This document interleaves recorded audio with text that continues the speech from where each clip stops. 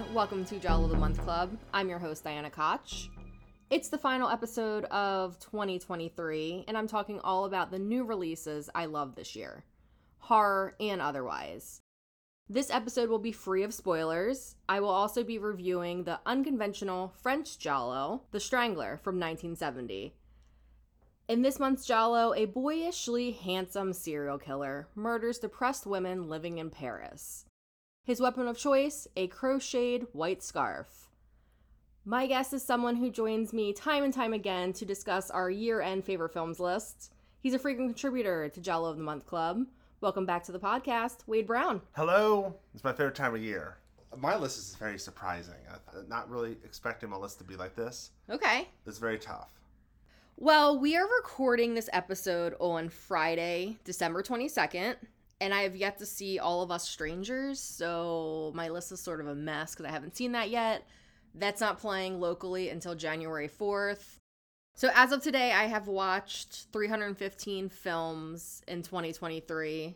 How about you? How many movies did you watch this year? 241 movies. Nice. I feel like it's down. Probably. But yeah, I don't really watch that many movies lately. I've been watching a lot of trash TV. You've been busy. Mostly Jersey Shore. Okay. Oh, and also Naked Attraction on the Max.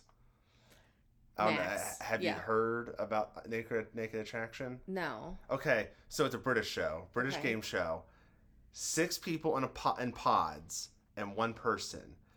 First round, they raise the pod door up to, you see their nether regions. And they do not censor it one bit. You see all of it. What? Yes.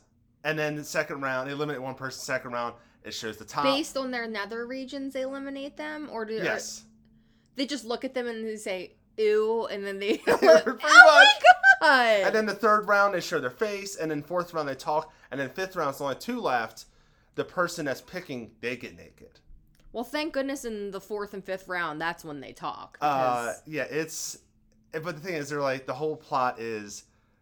People judge people based on how they dress and their style, being so superficial. So we're basically going to have you judge based on their physical appearance. So you're going to be a little superficial. That's even worse than judging people by what they're wearing, because you can always suggest that something might look better on them or something that you really like, a particular item of clothing that they wear, but you really can't change their body. No.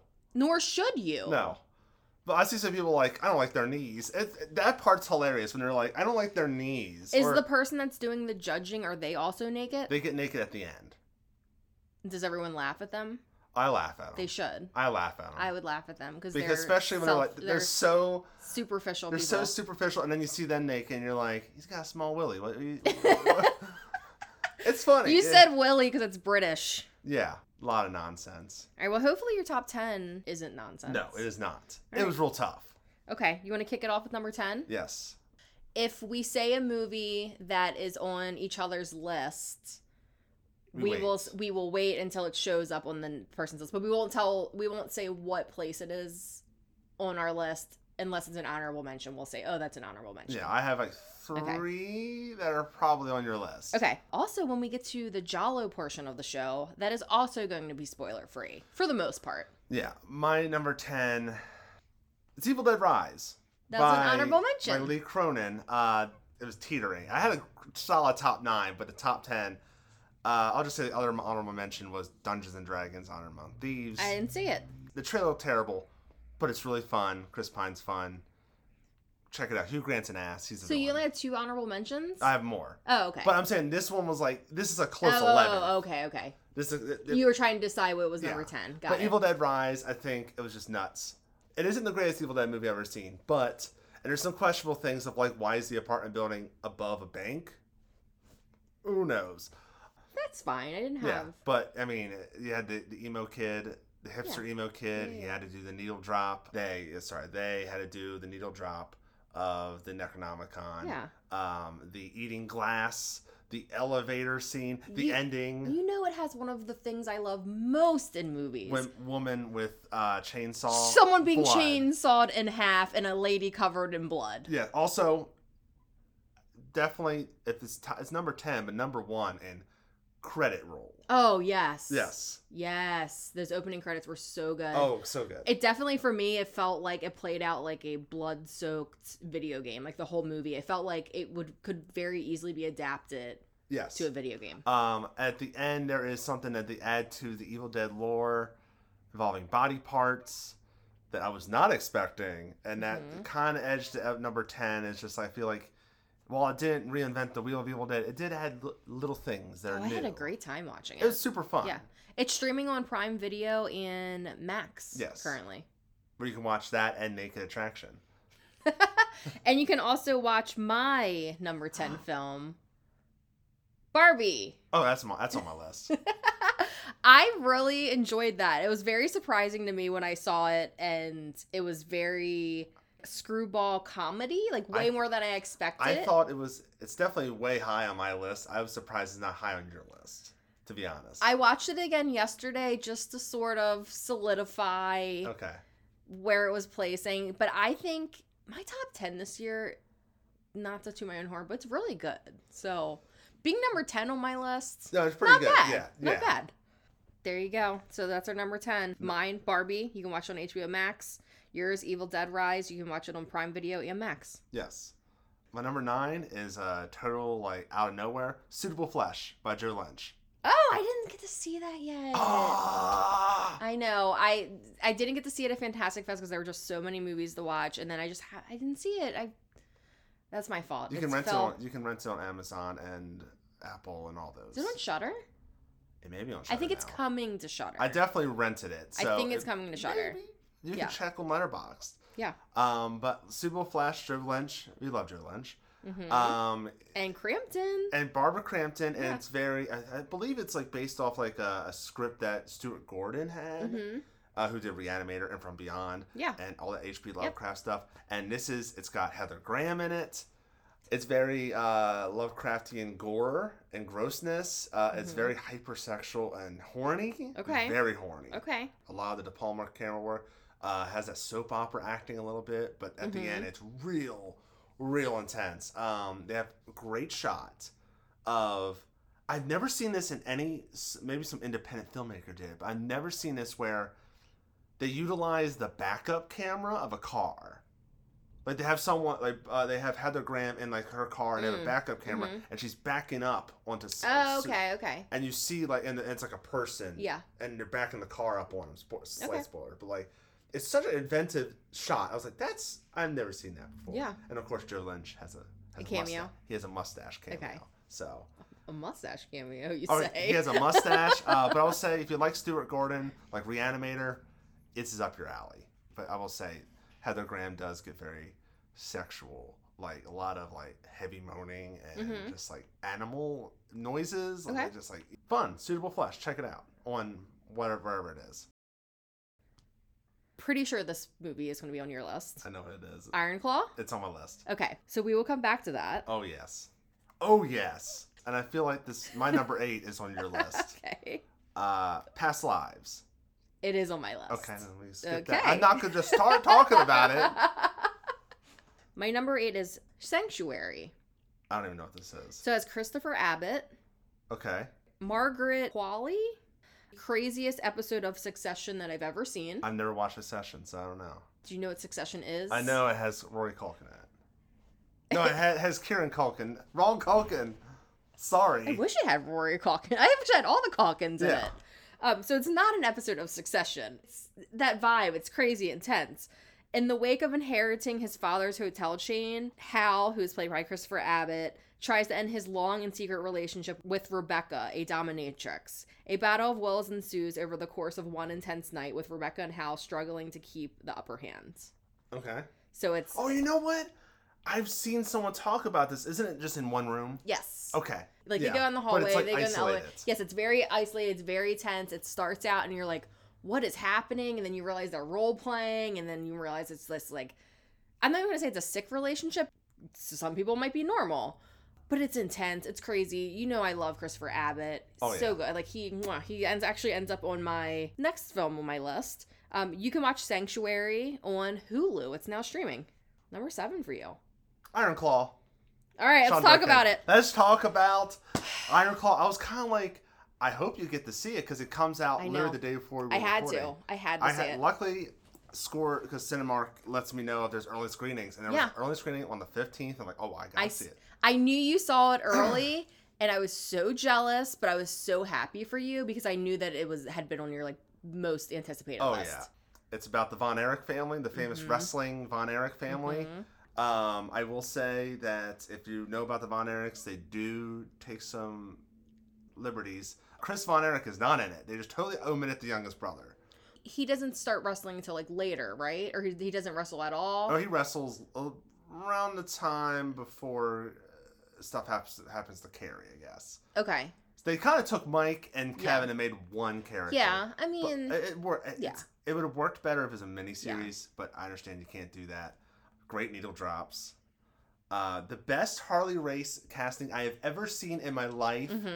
The worst Ric Flair. The worst Ric Flair I have ever seen. You could have got anyone doing an impression of Ric Flair. Your drunk uncle could have done Ric Flair. I don't think that person knew Ric Flair was a real person. The actor. I think he just did his own thing. They had you have the Gino Hernandez. You can do whoever that is. But Ric Flair is like a cartoon character. Did you see MGF? He was Lance Von Erich. Yeah. Which is not a real Von Erich. They don't talk about him ever. Apparently his stuff was cut down a lot. It was a 2.5 hour movie.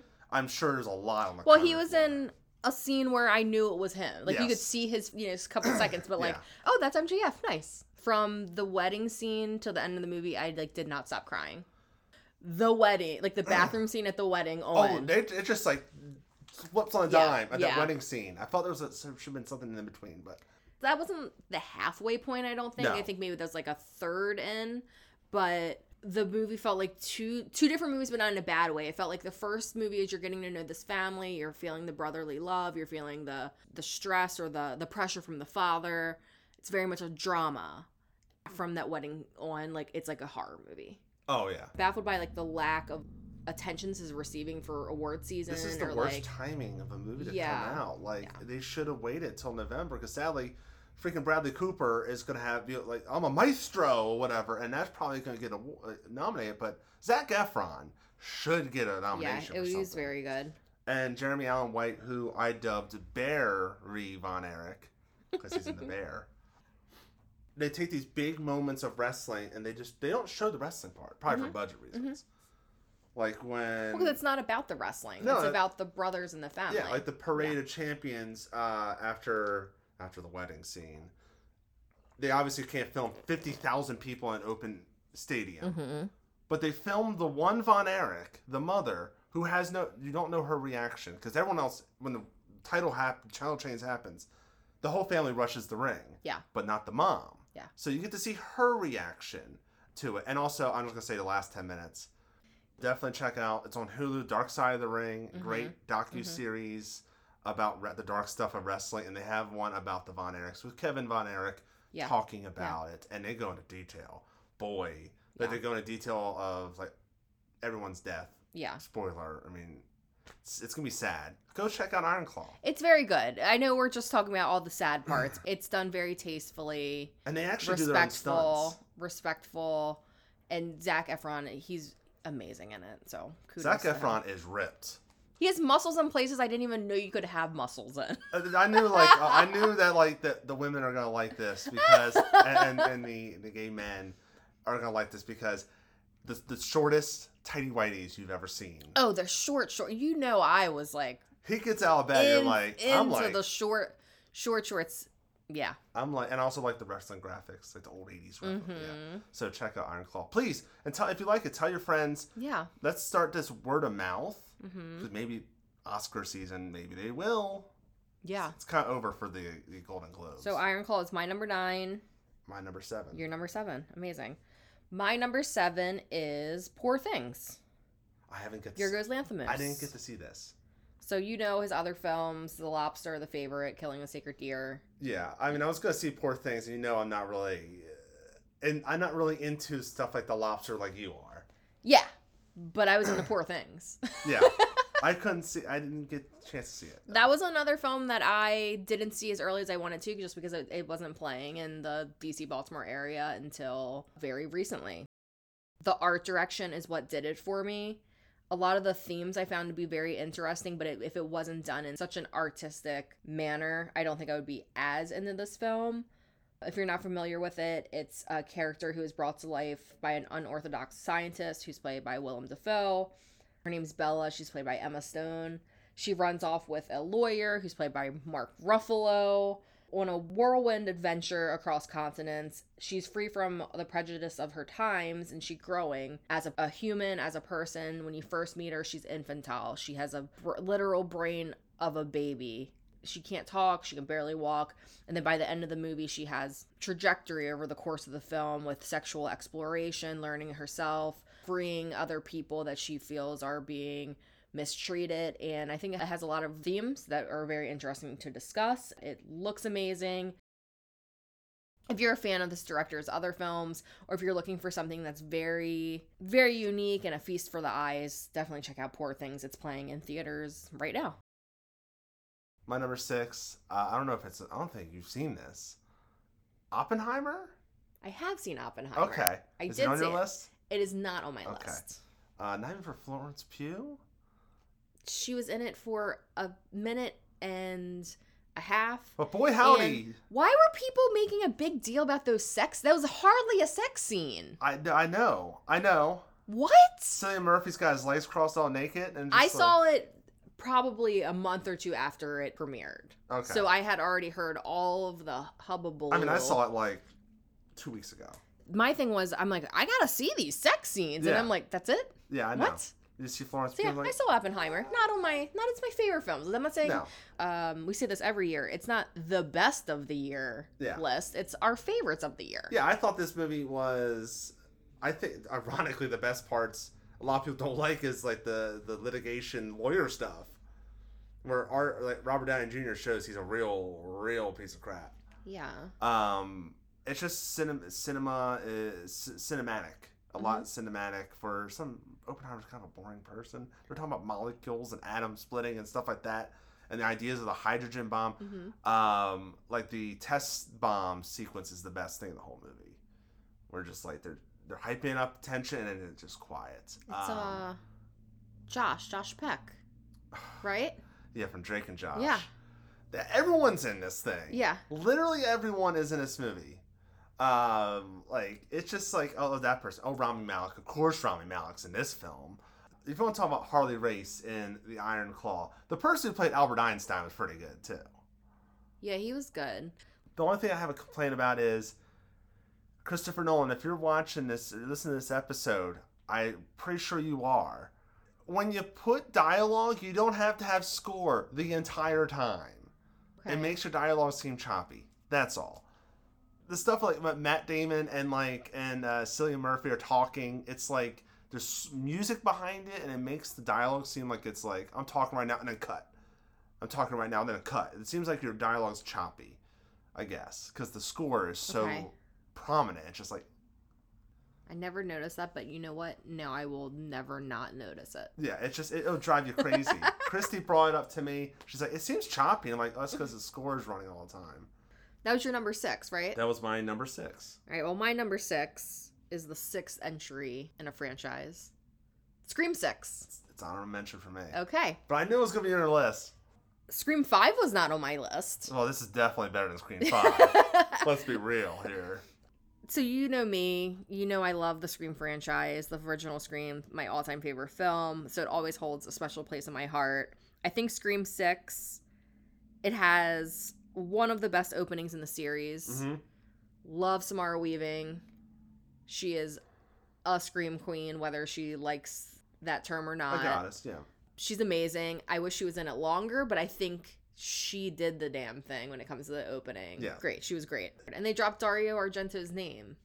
Dario Wario. Yeah. Classic. I do think that Scream 6 has the third weakest reveal of the series. In my opinion, number 3 is the worst. Number 2 is the second worst reveal. And then this one is the third worst. But everything else worked for me. Besides that reveal at the end. But I love the end location. Yeah. That was great. Yeah. And I like the idea of the memorabilia idea. Mm-hmm. I like New York. Mm-hmm. But there's stuff I remember in my brain of like the store, when they go into the store. When I forget what it is. It's like a ladder. They're trying to go from one apartment to the other. Yes. Like, I remember little things. Yes. I don't remember. They're trying to go to the hot neighbor's apartment. Yes. I don't remember anything More about hot neighbor 5 and that much. well, I'm sad because I do not know the future, nor do I think anyone besides maybe the studio execs know the future of the Scream franchise going forward. But Scream execs, if you're listening to Jello the Month Club, please bring back hot neighbor character. Yeah. Thank you. People can post whatever they want on Instagram, really. So, Melissa, Jenna. I think Jenna's more. Melissa Barrera is the one that was fired. Yeah, Jenna's like. Jenna had scheduling conflicts with Wednesday. But I will say, your favorite person's back. Who? I forget Kirby. Oh, she's not my favorite person. I know. No. You're like, bring back Kirby. Well, number 4 is my second favorite of the franchise. And it's so silly when they're like, Kirby's not dead. She's back. Yeah. I don't know. She's not a very compelling character in this one. But let me ask you something as a Scream fanatic. I like the Easter egg in number 5, though, like better than her involvement in number 6. Yeah. Let me ask you, as a Scream person, I don't know if we're going to bring it up, because I don't know what's going to happen with 7. Neve Campbell. Yes. Do you feel like she needs to be back in this, or should Sidney Prescott live her life in peace? I think at this point they've gone so far away from Sidney that it doesn't need her. Okay, so you don't need that legacy character. I mean, Gail's there. Yeah. I will not forgive number 5 for Dewey. Yeah. I just can't do it. And maybe that's why it wasn't on my list, because I just can't believe they did that. Also, it wasn't as good as 4, and it's definitely not good as 6 now. Yeah, so no. You don't need to bring back Neve, especially... I mean, they're probably knocking on her door now, trying to get her back. Yeah. We'll pay any money. I mean, Sydney and Neve, they both deserve to live their life, and they deserve to get their happy ending. And because, again, now they're 2 films removed from Sydney. You know what I mean? Like, 5 barely had Sydney in it. 6, Sydney was not in it. Yeah. As the series has gone on, I actually did this math a few years ago. This is now a Scream podcast, everyone, just in case you're wondering. I did the math of screen time for Sydney, and every single movie as the series went on, her screen time was less and less and less. So, psychologically, I'm preparing for 0 mention of Sydney. I mean, after, like, once again, Scream 10, do you really need Sydney anymore? No one from any of them are going to be in that. Yeah, they'll find, like, what's his name? I don't know. Yeah, Matthew Lillard's, like, distant cousin is alive or something. I don't know. Yeah. His parents are going to be really mad at him. He's so good. Anyway. Did you see Five Nights at Freddy's? I did not. It was bad. I heard it was bad. I played the game. The game's good. Movie's bad. I could tell. Well, what's your number 5? My number 5 is a horror movie that did not suck. Okay. It's called Talk to Me. It's my number 4. Okay. Let's just talk about it now. Yeah. Okay, so Talk to Me. It felt fresh. It felt exciting. I cringed. I was in shock. I was scared at times. And it's to a point where, like, when you're watching a movie, and you've seen horror movies, I'm legit, I don't know where this movie's going to go. And that's exciting. Because you've seen, like, I saw, like, what was it, The Boogeyman or whatever that movie was. It's like the one I was like... Boogeyman? It's the one where it's like... Is the Slender Man one? No, it's like... You still probably saw a trailer. It came out this year where, like, the lights turn red and turn off. It's like a therapy thing. Oh! The Stephen King movie. Did that come out? Yeah. Oh, shit. It wasn't good. Spoiler, it wasn't good. This one, I think, from the beginning to the end, it stuck the landing. Great end. Yeah. I agree with you. It felt fresh. It felt unique. It was scary. It was brazen in some of the shit that it did. You would not believe that it was directed by these 2 cutie YouTube twins. Yeah. These 2 goofy guys came up with this really fucked up movie. And a lot of unknown actors that are really good. Yeah. Australian. Yeah. And not enough Australian horror. They just know. They just know how to do things in Australia. Talk to Me. That's my number 4. Your number 5. Yeah. Just circle back. I'll do my number 5 right now. Yeah. My number 5 is a movie called Rye Lane. I don't even know what this is. So it's a British romantic comedy that follows 2 20-somethings reeling from bad breakups. They connect over a particularly eventful day in South London. It's a perfect mixture of funny, stylish, romantic, cute. It has really good music, beautiful cinematography. Rye Lane is now streaming on Hulu, so if you want to watch it with your lady. Okay. And not watch Naked and Afraid or whatever. Naked Attraction. Naked Attraction. Get it right on Max. It's rye like rye bread. It's RYE. It's a rye. Like rye bread. and then Lane. Okay. Yep. Is there any bread involved? They eat burritos at one point. Okay. That's got some bread in it. It's got some carbs. Okay. Tortilla. I'll check it out. There you go. Or number 4 for you, yes. John Wick Chapter 4. Okay, it's an honorable mention of mine. I mean, it was going to be number 5, but I had to put it number 4 for reasons. Yeah, reasons. That's why Scream 6 was my number 6. You know, it's a John Wick film. Sometimes I'm like, how can they top everything they've done? And they did it. They thought, Daddy Yen. That's what we need. And I'm like, Donnie Yen, you got me. Bill Skarsgård, you got me. You had me at Skarsgård. You had me at Daddy Yen. I mean, the scenes where I'm like thinking he's back. The glass mirror room where he fights Donnie Yen for the first time. Great. The stair gag. Oh, it's the so stair good. The stair fight and then the stair gag. And yeah, there's the part where like they're doing a gunfight, and I think it's in a church, and they have the camera to where you see all the rooms, like a floor plan. Yeah. And there's a gunfight going on. Insane. Bill Skarsgård, what a piece of crap. In the movie. In the movie. It tops everything. It is a little long. It is long. It is long, and it does feel exhausting at times. But I feel like if this is it, which I think it should be, you have to go balls out. Yeah. Guns blazing, everything hitting the fan. Go for it, you know? It could have done without the desert part. I could have done without the stuff like that, but like... Yeah, it definitely went places. It was long. I think that is probably maybe one of the reasons it wasn't in my top 10. But also, again, there were so many good films, 10 of them. 10 good films that are on my list, but John Wick Chapter 4, we love Keanu. Yeah. We love Daddy Yen. Love Daddy Yen. Yeah, there's so many things in that film that I like. It's one of my 5 honorable mentions. Boom. We're number 3. We're in the top 3. My number 3 is Killers of the Flower Moon. Okay, I did not see that one. By the old Martin Scorsese. Old Marty. Cinema man, you. He has a Letterboxd account now. Oh my God. I saw him on TikTok. I know that. Old Marty Scorsese doing his cinema thing. It's 3.5 hours long. Does not feel like 3.5 hours long. Okay.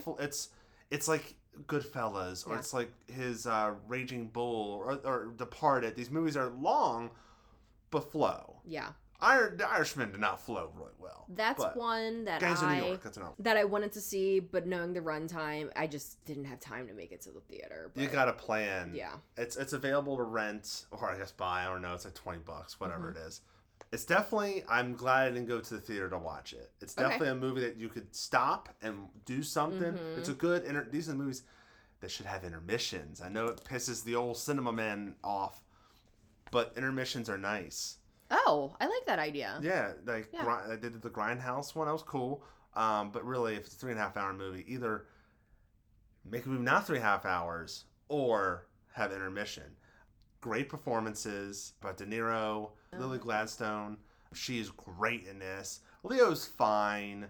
He's supposed to play like a 20-something-year-old coming back from the war. 20-something? Or like mid-20s. He definitely looks too old for those roles. I think they should not... Marty, if you're 20s? listening...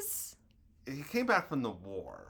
So, yeah, I'm guessing if he's coming back from the war... That would have taken me out of the film. Even if they said 29, I would have been like, 29? Yeah. What? It's... But it's from like the 1800s to like... It's because it's just everyone looks old back then. Okay. But De Niro's great in it. Brendan Fraser is fine. I don't know why people are really ragging on him. He's fine. He's playing a prosecutor that's really shady. There's a great scene, and I have no idea why they filmed this. But Leo fucks something up. Okay. And Robert De Niro, who plays his uncle, takes him into like this little like storefront in a town, and then they go inside. And all of a sudden, it's like this ridiculously long room that's got like the checkerboard tiles. dream sequence? No? No. Robert De Niro's like, you messed up. Now you're going to be punished. And Leo has to bend over like a podium. Robert De Niro spanks him with like a paddleboard. It's so weird. I don't know. I loved it though. But the rest of the movie is so grounded. Did David Lynch direct that I part? don't know. He might have handed the camera to the old Dave Lynch. I don't know. But the rest of the movie's played so straight. It's just that one scene, because the room was giant. It was so weird. Definitely heavy near the end. Definitely, I like how Martin Scorsese was like, he had to redo the script a little bit because it was talking too much on the white person's perspective. Mm-hmm. And I think it really works talking from the Osage community and tribe and all that. Like, it's really good. Great acting. Check it out. All right, so those are your number 3. That was my number 3. What's your my number 3? God, I just love my top 10 so much. My top 5, top 3 is just chef's kiss. Interchangeable, I feel. Number 3, Godzilla -1. It's on my list. Okay, let's come back to that. What's your number 2? Barbie. Oh, Barbie, awesome. Barbie. The humor was there. Ryan Gosling was great in it. I'm not the biggest fan of his. Like, I don't go to see movies just because he's in it, but I think he did such a good job, and he's always... Sublime. He's so good in comedic roles. And then it made me want to watch The Nice Guys. Oh, The Nice Guys, yeah. It's so good. Or Blade Runner 2049. More or Drive. Nice Guys is more of a comedic, that's a great comedic role of his. The Nice Guys? Yeah. Yes. Okay. It's so good. Yeah. It's so fun. Yeah. Christmas movie, I think. Yes. Shane Black, of course. Yeah. But, yeah, I'm Just Ken. That scene is perfection. Mm-hmm. The fight on the beach with the I'm Just Ken. And also when they get to that sound stage where they're doing like the Kenergy part. Yeah. Alan. Hi, I'm Alan. And It's then he beats up all those Kens. No, Alan those construction workers. Yeah. Will Ferrell was... I like He was over the top, whatever. I know, but the boardroom chase is still It's hilarious. goofy. The ending of Barbie, it's a little lighthearted or whatever, but it is a PG-13 film, and it's a Barbie movie, so come on. And I liked it. It's a movie about plastic dolls that felt very human. And then maybe it's not sexist or or super uber feminist, because Ken does have his own arc, and he realizes he's Ken enough. You don't have to be with someone. You just to be happy with yourself. Yeah. Simple. My number 2 is Past Lives. Okay. Now we can talk about this movie. Let's talk about Past Lives. I liked it. I just don't think it hit me as hard as it hits other people, and that's fine. Mm-hmm. Was it on your list? It was number 8. Oh, yes. Yeah. So then you liked it very much. I didn't. It's not like my top 2, whatever, top 3. Yeah, it's my top 2. Don't mock me. And that's not me knocking you. It just didn't hit me as it would someone else, But I do really appreciate this film. Yeah, it follows 2 childhood friends over the course of 24 years while they contemplate the nature of their relationship as they grow apart, living different lives after they meet as children in South Korea. I am such a sucker for movies about what ifs. Like the Before trilogy. I was about to reference the Before trilogy. Pump that into my veins. This reminded me of Before Sunrise a lot. Yes. That's all I have to say. It made me feel so many emotions. The husband, that's a good man. Gold star on this man. That is a good man. The last 15... Once the guy, the one from Korea, he meets the husband. Yeah. And onward, because that's the rest of the movie. So good, especially when they're at that bar and they're just talking, and the husband's just like. There was a Letterboxd review that I really love that said, "I watched this without subtitles just to feel how the husband felt." Yeah, number 2 for me, Past Lives. But let's also gush real quick about the Before trilogy. I don't think what opportunity will we have to say how good this trilogy is? Oh my god! Sunrise and Sunset, perfect films. Midnight's, whatever. Why do I love crying so much? I don't know. It's just good. Crying feels good, man. The walk at the end of Past Lives. Ooh. Soul crushing. Okay, so my number 1, Godzilla -1. Nice. Let's talk about it. I love this film so much. It was so damn good. It may be the best Godzilla film I've ever seen. It's definitely top 3. I mean, Shin Godzilla. I want to talk about Shin Godzilla real quick. When Shin Godzilla came out, we saw in the theater. There was 15 people in there? Right. And I thought, Shin Godzilla was like niche and not many people talk about. I thought that Godzilla -1 was going to have the same like under the radar. Yeah, I thought it was just like, oh, it's just gonna be like how Miyazaki Thank put God out it a new wasn't. movie. Word of mouth. That's why I hope for Iron Claw. Yeah. Word of mouth made this thing blow up. Yep. It's so good because a lot of Godzilla films, especially the American ones, struggle on the human part. This one didn't. I never thought of. I know Japanese culture is very about honor. I never thought about what happens if a kamikaze pilot chickens out. I never thought how much shame that is. Right. But he didn't want to die. I mean, and Godzilla is fucking scary. God, he's fucking terrifying. Okay, so I showed. He's so terrifying. Like, I love him and look at his little arms, but God, he is scary. Christy's never seen a Godzilla film in her life. None of them? None of them. I feel so bad that I set the bar so high. It is. You did set the bar really high. I'm surprised you haven't watched. She would probably like Shin Godzilla because it's light. So she didn't know anything about. She knew Godzilla's a giant lizard.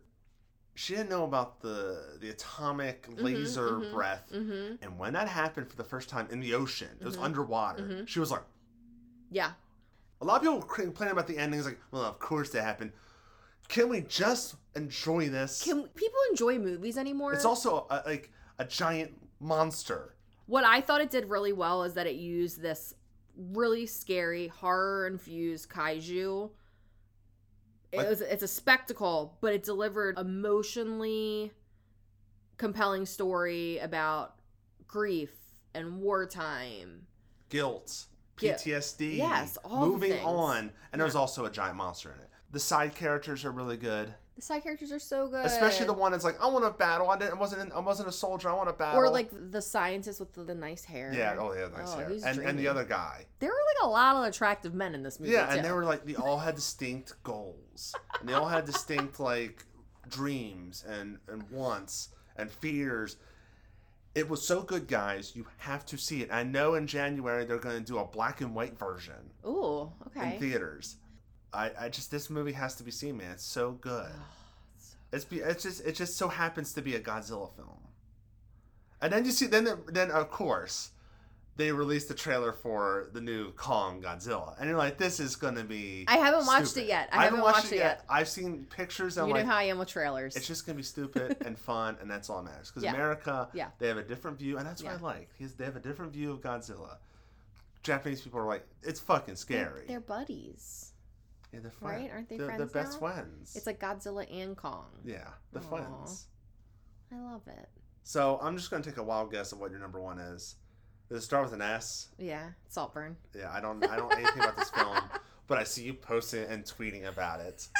Well, now you can watch it on Prime Video as of midnight last night. And guess who was watching it at midnight last night? Me. Yeah, this person. So, Saltburn. I saw this as a secret screening at Fantastic Fest. It is the second full-length feature from Emerald Fennell. Her previous film is Promising Young Woman, which was my number one film the year it came out. Two for yeah, so she's 2 for 2. 2-0, right? Yeah, so I don't know what that says about me. I don't know. Saltburn, it is sexy, disturbing, funny. Barry Keoghan, you know him. He's the new Joker. You've seen him in things. We saw him in Dunkirk. He was also in... that was like one of his first. He was early on. He's also in Banshees of Inisherin. Yes, and he's in Eternals. I didn't watch Eternals. He's in a bunch of stuff. He's really good. But he's growing on me. He is growing on me as well. I remember when we first saw him, we were not fans of his. But now I am a fan. Now I'm a fan. When he was on that boat, was that Dunkirk? It was Dunkirk. I'm just like, who is this guy? He was just dying. Yeah. I think it was his character. But anyway, we love him. Also, he was in Killing of a Sacred Deer. He is fucked up in that movie. He is like the worst. That's a disturbing movie. Jacob Elordi is in Saltburn. He's tall, he's hot, he's charming. He does all the Jacob Elordi things that you know. This is a period piece, right? 2004, maybe? I just saw the outfits. I was like, wait a minute. It was a costume party. Oh, yes. Okay. So, distraught by his classmate Oliver's unfortunate living situation, Oliver is Barry. Felix, who's Jacob Elordi, he's a rich student. He invites him to his estate, named Saltburn. Soon, a series of horrifying events engulf Felix's family. Great music. Period music, but it's the mid-2000s. And cinematography is great. I think that if you were a fan of Promising Young Woman, Saltburn is definitely worth a watch. I think what I liked about Promising Young Woman was like, you thought it was one thing when you see the trailer, and it's a whole other thing. Yeah, so I mean, since you thought this was a period piece, it's a whole other thing for you. Okay, I didn't see the trailer. I just saw a screenshot. No, there's a birthday party it's a costume birthday party. I thought it was like but they do live in like a castle. Okay. Yeah, no, it's mid-2000s, which is cool because they play some fun music. Big fan of the closing scene of this film, and you'll know why when you watch it. I may watch it. I'm off all week till January 2nd. I may just watch it. It's on Prime. Hell yeah. Awesome. That was it. That's our top 10. Oh my gosh. Well, now we have honorable mentions. Yes. So my honorable mentions, we talked about a bunch of them. John Wick, Chapter 4, Evil Dead Rise. Did you see Passages? It's a French film. No. So it's a gay couple's marriage is thrown into crisis when one of them impulsively begins having an affair with a straight woman. Definitely the definition of watching someone increasingly fuck up their life, making poor decisions, going downhill as the film goes on. Really, really good. Infinity Pool? I was about to put Infinity Pool for ejaculation only. And also the nipple involvement. My God, I didn't even write those. Good reason to have on your list. I put Baby Cronenberg and Skarsgård. Yeah. And Mia Goth, just being Mia Goth. Yeah, she's nuts in that I think film. I like that more than, I like Possessor a lot. No, I love Possessor. I like Possessor a lot, but this one I think is a little too vague. A little bit. No, Possessor was like in my top. I think Possessor was like top Possessor was 3 or something Possessor for me. was my top 2, but I think Infinity Pool was a little too vague. Yeah. For like to me, that really be stuck I need to in my head. rewatch it. Infinity Pool streaming on Hulu, so if we want to rewatch it soon. I want to say Spider-Man Across the Spider-Verse, really good animation. If you like animation, check it out. If you like kids movies, Super Mario Brothers. Yeah, that was my last honorable mention. Super Mario Brothers. Surprisingly cute and funny. Yes. I was not expecting to like it. The only thing I don't like is Chris Pratt. No, Chris Pratt was fine. Oh, he was just doing Chris Pratt. No, Seth Rogen was just doing Seth Rogen. Bowser. No, that's Jack Black. Who was Seth Rogen? He was Donkey Kong. Oh, DK. Donkey Kong. They did do the I DK like rap. Donkey Kong. They did do the DK rap, and that's fine. Oh. I'd also like, I think it was the character's name was Luma Lee or whatever. The depressing star. Yes. Oh my gosh, my favorite character. Favorite character. That's my spirit animal. Literally a spirit. That depressing star is our spirit It was animal. amazing. And it was fun. And also, I've never seen Donkey Kong with a fire flower power. Spoiler, he gets the fire flower power. And it's like, I've never seen that before. That's cool. I love that Super Mario Brothers movie was our honorable mention. It was in my top 10 until probably the last 2 weeks. Bumped out by this Poor Things, Iron Claw. Yeah, I gotta repeat Dungeons and Dragons. Super fun. Okay. It's the trailer. Do not watch the trailer. It's not good. It's harmlessly fun. Oh, it's on Paramount. But I want to give 2 that close honorable mention, but they're like so close. Cobweb, the horror movie? Yes. Okay, I didn't see that yet. Cobweb, okay. The last 10 minutes kind of kill it for me. Stop with CGI monsters. Stop. Yeah. CGI don't look good. It just doesn't. Yeah. But the rest of it is great. It's just another one that I really wanted to like was The Creator. I really wanted to like that movie. But it really just kind of like, the script is not good. So this isn't your honorable mention. These are like disappointing movies. They were close. It's like, Cobweb. So close to being good, you mean? 90% of Cobweb is, the ending's fine. Yeah. It's passable, but it slipped my honorable mention because of the ending's a little bit weird. The Creator, to me, is very basic. I feel like it took a lot of pieces from other sci-fi films and put it together. And I also do not find John David Washington to be a compelling character. No. God damn. It was close. The guy did Rogue One, and you're like, come on. Yeah. I really wanted to like that one too, but it was very basic. Shin Kamen Rider. Oh, yes, I like that. I also have to say Shin Ultraman, because sadly Shin Ultraman was like in between 2022, but not counted as 2023, but I counted as 2023. Yeah. It was weird, but I want to say both of them. The whole Shin. I liked Shin Kamen Rider more than Shin Ultraman, but I also enjoyed all. I believe it's on Prime as Shin I think Mass they're all. Rider. Yes. It is. But like Kamen Rider, very violent. God, I forgot about that one. Okay, I did like that one. I was not expecting to be as violent as it was. People's brains were being blown out. Like, whoa. Immediately. Yeah. Yeah. That People's was heads cool. getting punched off. Were there any 2023 releases that you really wanted to watch this year but didn't get around to? I didn't see the Teenage Mutant Ninja Turtles movie. You would like it. I didn't see Sisu. I didn't see... Oh, When Evil Lurks? I didn't see that movie. I hear a lot of people talking about that. That one's brutal. I see a lot of people talking about that. I've not seen it yet, Yeah. so it's on my list. You might like it, but it is very... I've talked about it. I've literally talked about it in the past, 3 episodes. Okay. It's very good, but it is depressing and brutal, and there's a scene in that movie that will be with me for the rest of my life. For me, All of Us Strangers, it's not playing here until January 4th is opening day. How about shows? There's any 2023 shows or anything miscellaneous that you enjoyed? One show that I started watching, unironically not because of Iron Claw, is The Bear. Okay. I'm only Bear is definitely... I'm 6 episodes in the first season, so I did not see season 2, so I can't talk about it. But you're probably almost done the first season then. I think it's 6 or 8 episodes. I love The Bear. Bear on Hulu. That is definitely one of my hard recommends of 2023. Succession. It's over now. Yeah. But Succession was my It's on my entire... list. It was my entire personality that final season. But what I did watch is, first of all, Jersey Shore, Family Vacation, Sammy's back, and also Ronnie's back, which is awesome. What's it on MTV? It's on MTV. You can watch all the seasons except for the most recent season on Paramount Plus. Okay. But if you have Sling, you can watch it on demand if you do the MTV upgrade, which is $6. I didn't finish it, but I played the game Last of Us. Really good. A really good film. A show. Yeah, I like Last of Us too. Jury Duty?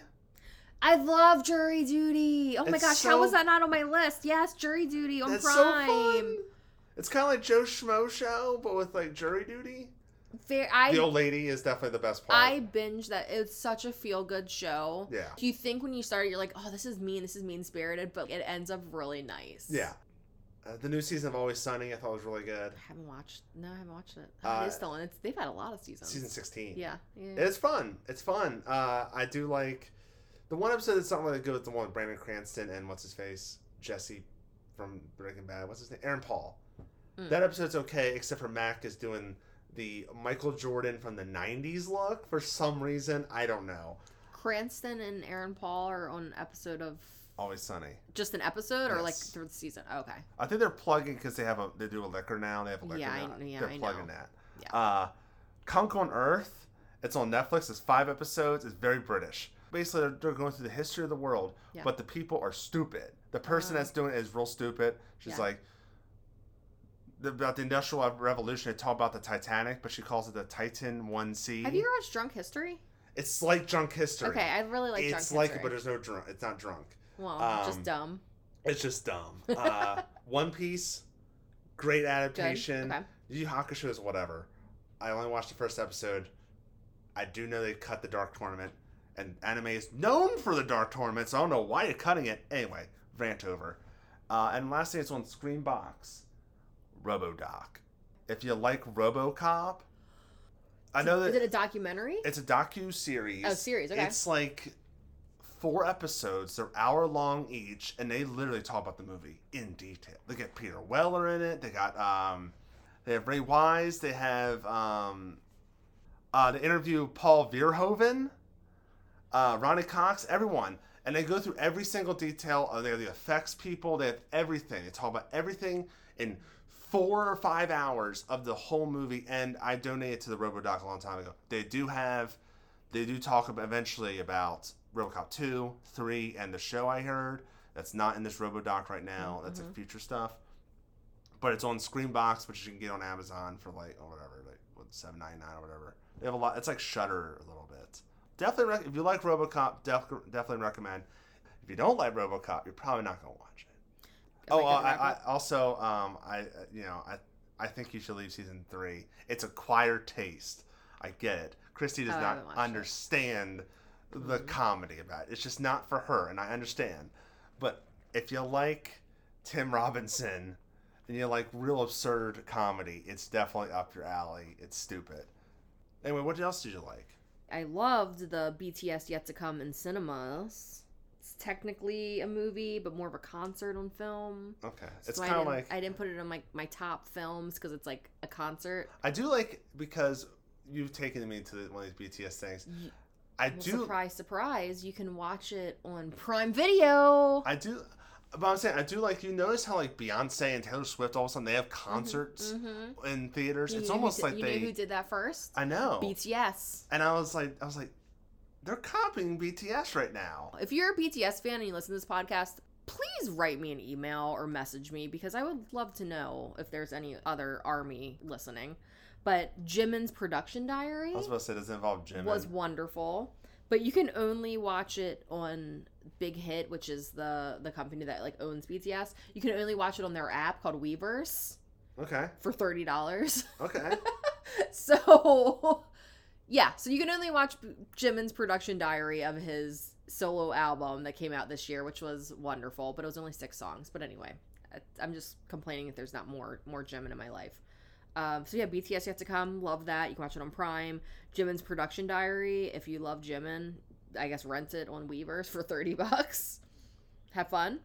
Which is slightly adjacent to a film that was on our top 10. Orange Cassidy's Twitch channel.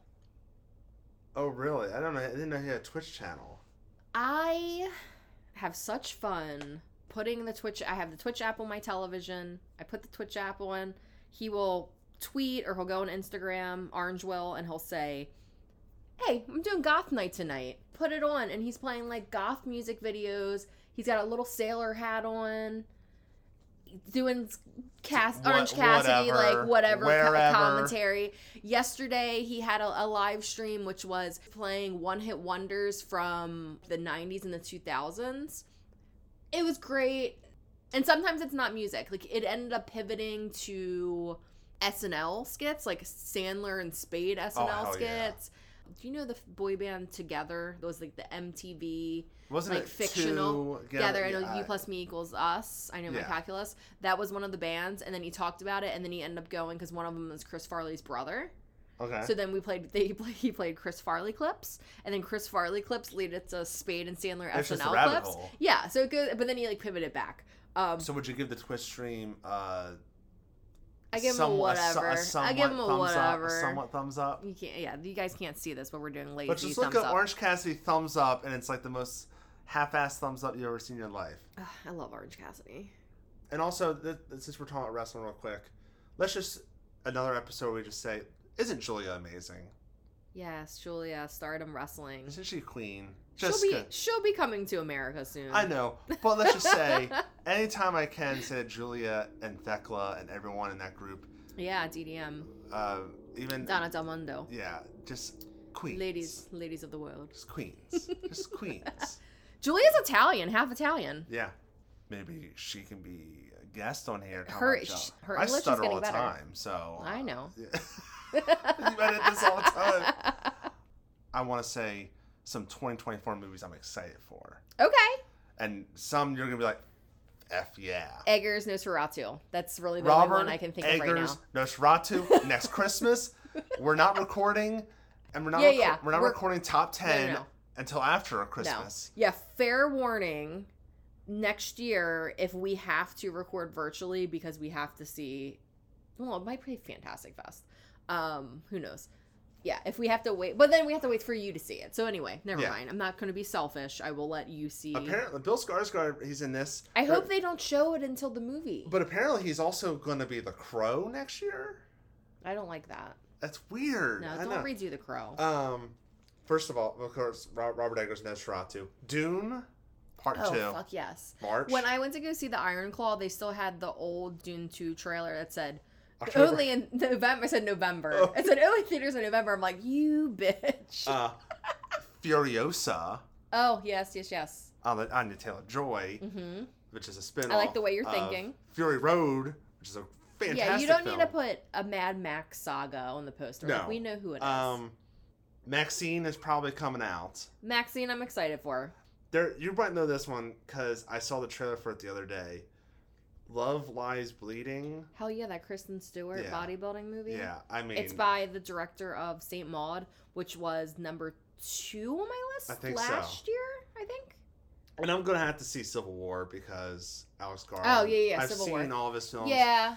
I love Ex Machina. Yeah. Annihilation's great too. Men's, for me.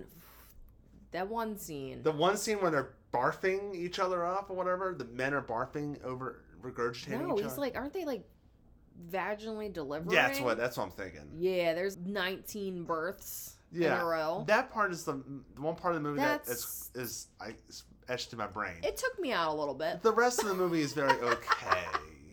It's kind of meandering a little bit. Well, something I am excited to talk about, our Giallo of the month. Yes. It's The Strangler from 1970. This is an unconventional French thriller released before the Giallo subgenre's popularity boom. While there aren't any leather-gloved wearing cloaked killers, the film does include a lot of strangulation. With scarves. In particular. Crochet. Oh, touche. This portion of the episode is mostly spoiler-free. I will try to be as vague as possible, and so will Wade, as The Strangler has not been seen by many people. So let's try to be as vague as possible, if possible. It's hard when it's called The Strangler. And it's from 1970. Yeah. You know, not that many people have seen it yet, but that is soon to change, and I'll have more details in the future of The Strangler in just a bit. Some news coming. The most spoilery part of this episode is the reveal of our killer, which we find out at the start of the film, so we will be calling him by his name. Clint. Clint Kelly. Yeah, because he looks like our buddy Clint Kelly. Friend of the podcast, Clint Yeah, Kelly. Clint Kelly. Shout out if you're listening, Clint. You look like Emile, the killer from the French Giallo, The Strangler. Very talented cinematographer. Check out Clint Kelly. Yeah. He also owns, I believe he still owns the rights to yes. Sledgehammer. Which was on Joe Bob. Yeah. So a few years if ago. you've seen the Joe Bob Sledgehammer, Clint. I think doesn't he say Clint? He does call it Clint. And you guys remember you called me. Yes. It's Clint. I was like, they just talked about Clint. Anyway. It was like 2 a.m. But I definitely seen so many cuts of that Sledgehammer before they did the remaster. Yeah. Because I look at every version. And he's like, isn't this great? And I'm like, dude, this movie sucks. Oh my God, that was years ago. Yeah. When we were all trying to make stupid little films. I mean, we still are trying to make stupid little films. Yeah, we're always trying. Yeah, but. The Strangler centers around Emile, aka Clint Kelly, a handsome young man targeting women he believes are too depressed to go on living. Using a white knitted scarf as his weapon of choice, Emile stalks his victims as 3 individuals separately try to stay on his tail, each with a different pursuit. There's a burly detective, a thief who swipes cash and jewelry from each corpse, and a woman who seems to want to be a future victim. We have Jacques Perrine, who plays Emile, our self-appointed angel of mercy. Then there's Julien Guimard, the inspector named Simon. He's a shifty manipulator who is prepared to do anything to see Emile brought to justice. He resigns as a police inspector and embarks on a personal vendetta against Emile. It's also worth mentioning that at the time this film was made, murder was still punishable by guillotine in France. That's very French of them. Probably the schlubbiest inspector I've ever seen. A lot of croissants. Yeah. Croissants. Just like he looked like he just had a lot of croissants. Croissants, a lot of pastries. He definitely was like, you know, maybe it's just it's a French. Yeah. Because when you see the Italian inspectors and detectives, they're like suave, got the mustache. Sometimes, but they got the mustache. Yeah. This one's like schlub guy. Yeah, he's pretty schlubby. Then we also have Eva Simone as Anna, the 4th player in this drama. Anna's motives are unclear, yet she plays a crucial role when it comes to Emile's redemption in the 3rd act of the film. The actress, Eva, is also Emile's real-life sister. So Jacques Perrine, it's his sister. Oh. That's kind of cool. All in the family. Yeah. Then we have Paul Barge as the Jackal. Emile is infuriated to discover that the thief, the Jackal, has been following him and robbing the women he's left dead. That was funny. I love that. Yeah. That made this movie a little just like this movie does stand out here and there. Yeah. But that was definitely like the strangest choice, but I loved the choice. Yeah. It's super unique. I'm surprised that it hasn't been replicated more in like horror films or thrillers, like someone following another criminal following another criminal just to commit more crimes. Yeah.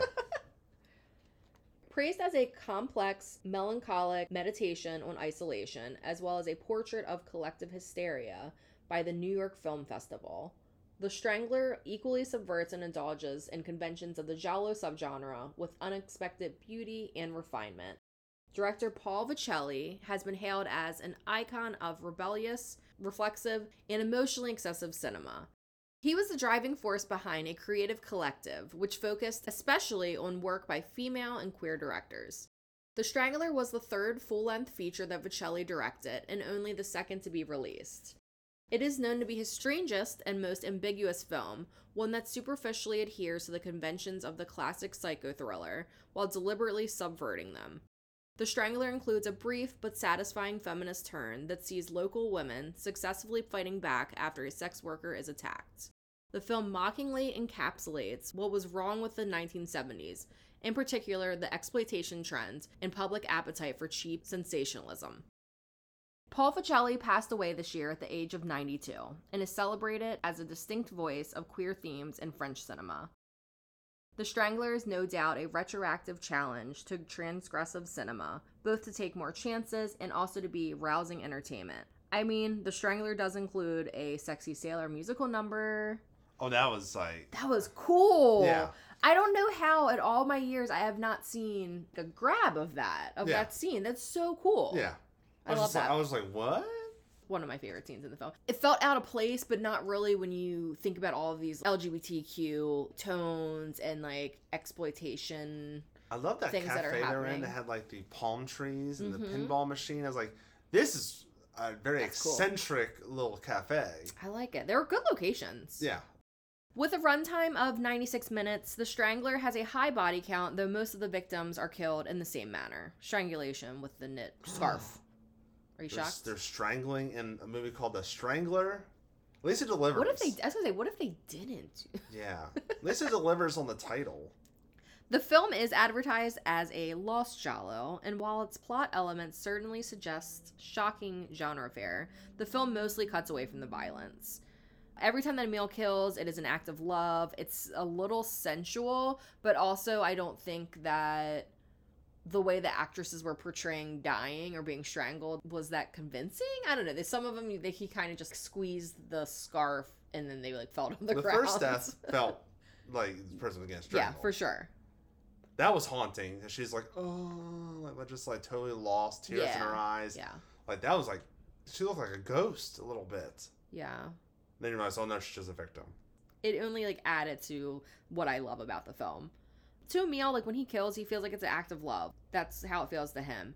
There's recurring flashbacks of an incident that happened in his childhood that seem to reinforce an impression of him being innocent and childlike, and that his murderous acts stem from a notion of goodness that's like inside of him. He thinks he's doing something good by basically killing these women. He thinks of himself, again, as an angel of mercy. And there's also a lot of self-hate when it comes to his killings. That's particularly apparent when it comes to the film's ending. It's poetic and tragic. There's also, and you sort of feel bad. There's also a great scene where like he's walking down the street and he's getting the visions of people getting murdered and crime happening, and it's just then he starts have tears going through his eyes. Like it's really kind of striking of like just like he's reacting to this may have been brutal violence that happened in his life that he's seen on this same street, or just his own imagination going wild. Premiering at the Cannes Film Festival in 1970, The Strangler did not have a U.S. release until its screenings at Fantastic Fest and the New York Film Festival earlier this year. Its 2K restoration is currently making its way through select cinemas, and it's finally getting the attention it deserves, thanks to film distributor Altered Innocence. The Strangler screens in Vancouver, British Columbia on January 4th through the 8th, and in Cleveland, Ohio on January 5th.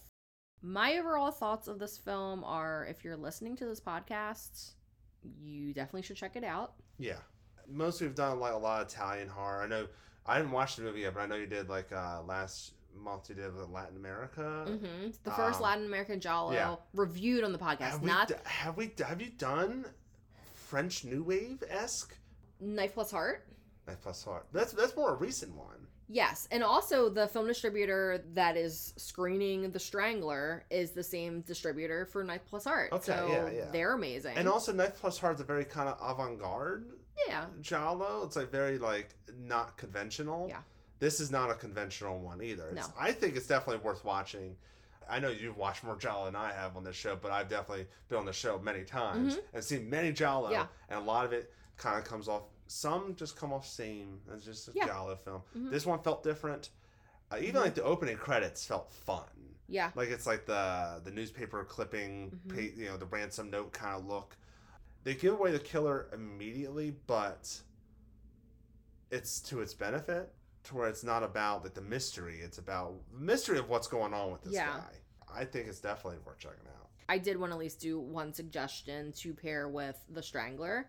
I wanted to suggest Peeping Tom from 1960s. I think that's a good one. It's a British psychological horror thriller. A young man murders women using a movie camera to film their dying expressions. You can watch Peeping Tom on Tubi. I would definitely suggest waiting until beginning of next year to watch Peeping Tom and pair this, because here's some breaking news for you giallo lovers. Breaking news. The Strangler, the film that we are reviewing on this podcast. We're talking about right now. Will be premiering for pre-orders on Blu-ray in January from Vinegar Syndrome. Vinegar Syndrome. Yes. And with the nice lady, with the lady silhouette with like the packaging is just so nice. Yes, I have a couple over there I'm looking at. I have the what I can't read it from here, but it's got Winter Beast. Whatever set has Winter Beast in it. The Strangler pre-orders on Blu-ray in January from Vinegar Syndrome, and it'll be officially available on DVD and Blu-ray on February 27th. So just 2 months after this recording is coming out. Or it's out now if you're listening to this in February. After February 27th. Top 10 of 2023, you're listening in freaking March. Fine. Hey, I appreciate the listen. Get to it when you can, Yes. And then there will also be a VOD release on Amazon and Vimeo. So Strangler. That's why I didn't really want to talk too much in depth right now. Yeah. It's a film that I saw at Fantastic Fest in September. I've been dying to talk about it. I've been dying to share with you. Dying to promote it. I'm glad you did, because I watch a lot of French New Wave for Criterion Connection YouTube show. So I'm very familiar with like French cinema in like the 70s and early 80s. I felt like this was a great episode for me to mention and suggest this film, because we opened up the episode with us promoting and talking about our 2023 films that we loved, all kinds of suggestions, all kinds of honorable mentions. Why not suggest a 1970s French giallo? This is a jam-packed episode. Yeah, for sure. Closing out the year, a good year for Giallo the Month Club. You've been doing a lot of cool stuff. Cool guests. All kinds of cool guests. Yeah, thank you to all the guests that I've had this year. Great guests like Wade Brown. And of course, Wade Brown. I had Sam Panico from BNS About Movies on to talk about Too Beautiful to Die. Liam from Cinepunks talking about White of the Eye, which was awesome. I got to interview A24's Medusa Deluxe director, Thomas Hardiman, about this British giallo murder mystery, which was really cool. Such a great opportunity. Had you on a bunch of episodes, of course. Of course. Dylan Tillman from Slasher Reviews was on talking about Murder Rock. Canadian costumer Felicia Mancini was on talking about Crystal Eyes. That was such a treat. If you haven't watched that one, you should definitely watch Crystal Eyes. I listened to the episode.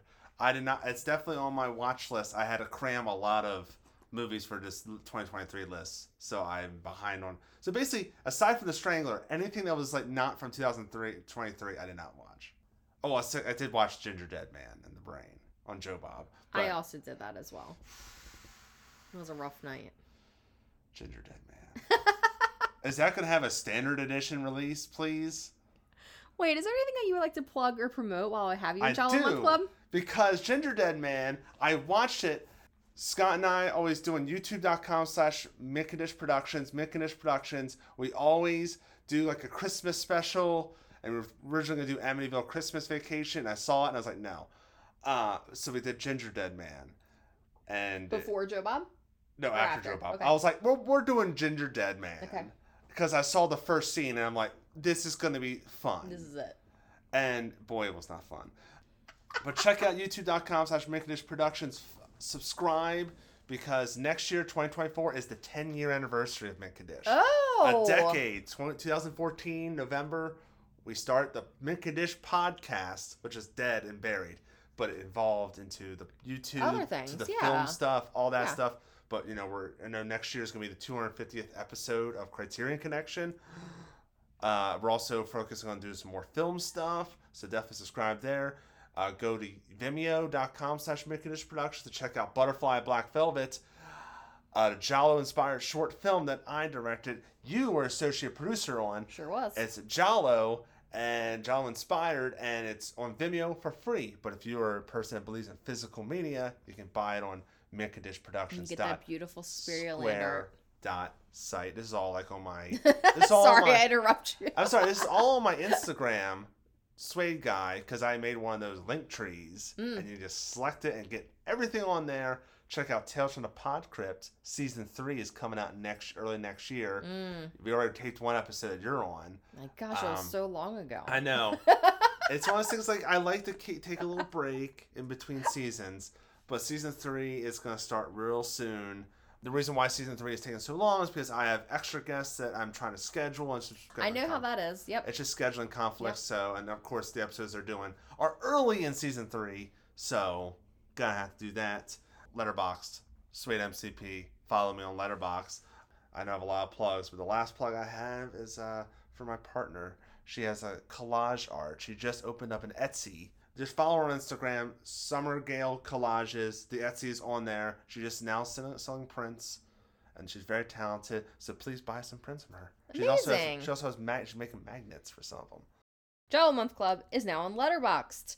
Follow the list titled Giallo Month Club for every movie reviewed on the podcast, including this one, The Strangler.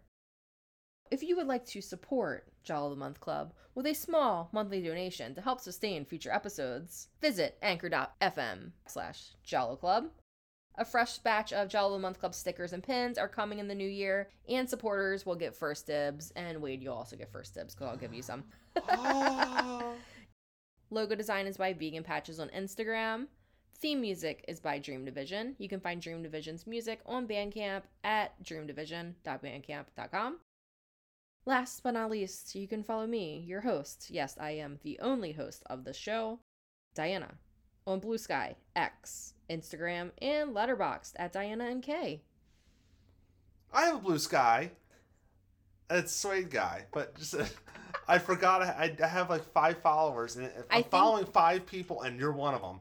And I think you're the only follower I have. I think that I've mentioned on this podcast my Blue Sky account more than I've actually used my Blue Sky account. Yeah, I don't even but use it's the Blue just Sky. actually I try to update like Instagram daily or a couple times a week if possible. Twitter is a little bit, or X is a little bit more quiet because I post most of my reviews and my movie activity on Letterboxd. So I'd say Instagram and Letterboxd are like what you want to follow on for Giallo Month Club and my personal accounts. Yeah. Start the year out, follow some new folks. Me and Wade. Yes. Do it. Hopefully you'll be on next year. I would hope. An episode. You're the scheduling it. I don't know. They call me Old Faithful podcast guest.